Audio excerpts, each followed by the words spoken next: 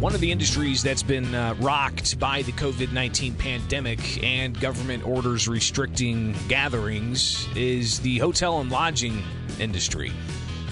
We've seen just how much of an impact not having conventions in the city of Springfield's had. And as far as tax revenue for the city's coffers and hotel-motel money, to the lack of activity for some of the restaurants in the area. And that's been going on for more than a year now. Joining us to talk about how we get out of this and also proposing some ideas to help the industry is the Illinois Hotel and Lodging Association President Michael Jacobson, joining us on the WMAY Morning News Feed. I'm Greg Bishop on 92.7, 94.7, and 970 AM. Michael, thanks for taking time with us this morning. How are you? Morning, Greg. I kind of want to buy a new car after that last segment. So yesterday you were talking with the House Tourism Committee, and you explained kind of like, I guess, to give us a review of what you went over, because it's been more than a year, and the hotel industry has really taken a hit. It has. You've heard me say this before, that we were the first industry impacted when the legislature left in Springfield last year and conventions started canceling. And even once we get into the bridge phase and into phase 5, I think it's more and more clear that hotels are going to be one of the last industries to recover just because of our reliance on group travel and large gatherings and big events. And you had said that, don't expect the recovery to happen later this year or even next year. No, we don't anticipate a full recovery to pre-pandemic levels until 2024 at the earliest. However, I will say that we are starting to see some encouraging growth, albeit it's very small growth. But I do feel like we've hit rock bottom, and now we're starting to see things like our occupancy rate. We are starting to see that improve. So, Michael Jacobson with the Illinois Hotel and Lodging Association with us on the WMAY Morning News Feed. What are you proposing that state lawmakers do? So our hotels, because we are starting to see some increases in our business, we're starting to see two problems, really, and it's both around workers and jobs. First of all, we're struggling to get people back to work. I hear from hotel operators on a daily basis across the state, but particularly in Springfield, that they've been calling people back to work, or they've been trying to rehire people to come back to our hotels, and a lot of people are saying no, and they're struggling to fill those positions. But even if we do have people that want to come back to work, just keep in mind that over the last 13 months, there's been very little cash in the doors, very little cash flow. And what a lot of hotel operators are finding is that they don't necessarily have the resources on hand to pay the amount of staff they need to come back to handle this increase in demand, because it's kind of like a chicken or egg scenario where they don't necessarily have the cash on hand to pay for those staff, but they need the staff to come back to be able to handle some of this increases in demand as it gradually builds.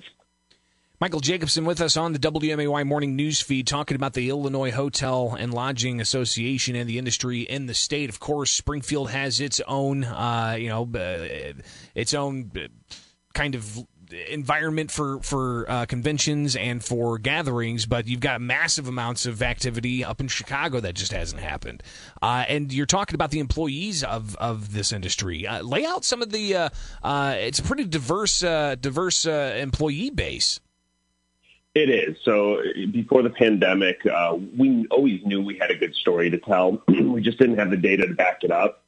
And now we do. We know that 63% of all hotel employees across the state are minorities, are non-white. And that's our proposal that we're putting forth right now really goes to support those employees and bring them back to work. So what we're proposing is the state of Illinois is about to get over $7 billion from the federal government under the American Rescue Plan, or ARP.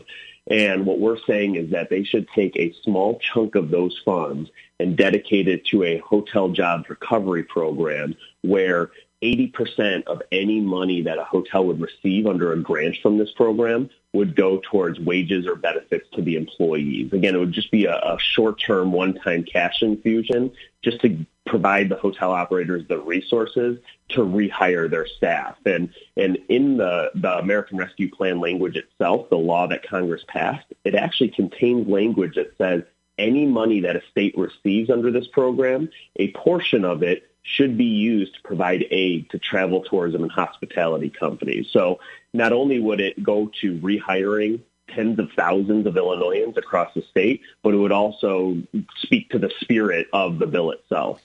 What about the PPP loans and the grants? Were hospitals not able to access that? So hotels they were able to access PPP, and that was a good kind of short-term stopgap.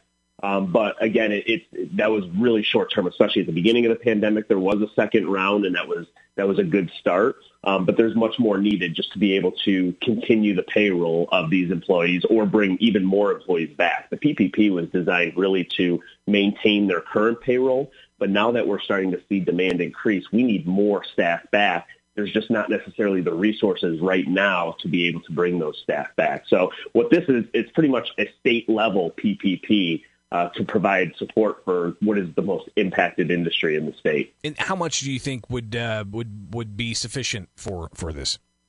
So we're mimicking our proposal off of a successful program that Washington, D.C. has already done. And if you look at how they structured their program, if we structured it the same way here in Illinois, it would cost $250 million. And I know that sounds like a lot of zeros, but that equates to only 3% of what the state's going to receive in ARP funds. So again, the fact that Congress told Illinois this is one of the ways you should spend that money, and it would equate to only 3% of what they're going to get in $7 billion from the federal government. We feel like it's a relatively small investment to be able to put up to 21,000 people back to work. Michael Jacobson, Illinois Hotel and Lodging Association president, with us on the WMAY morning news feed. Just about out of time, but definitely want to get your reaction to. We're still not in the bridge phase. We're still not in the reopening entirely phase. How much longer can hotels and the lodging and tourism industry take these prohibitions? Yeah, we're not. And one thing I would say is that it's hard to argue against a rising hospitalization rate.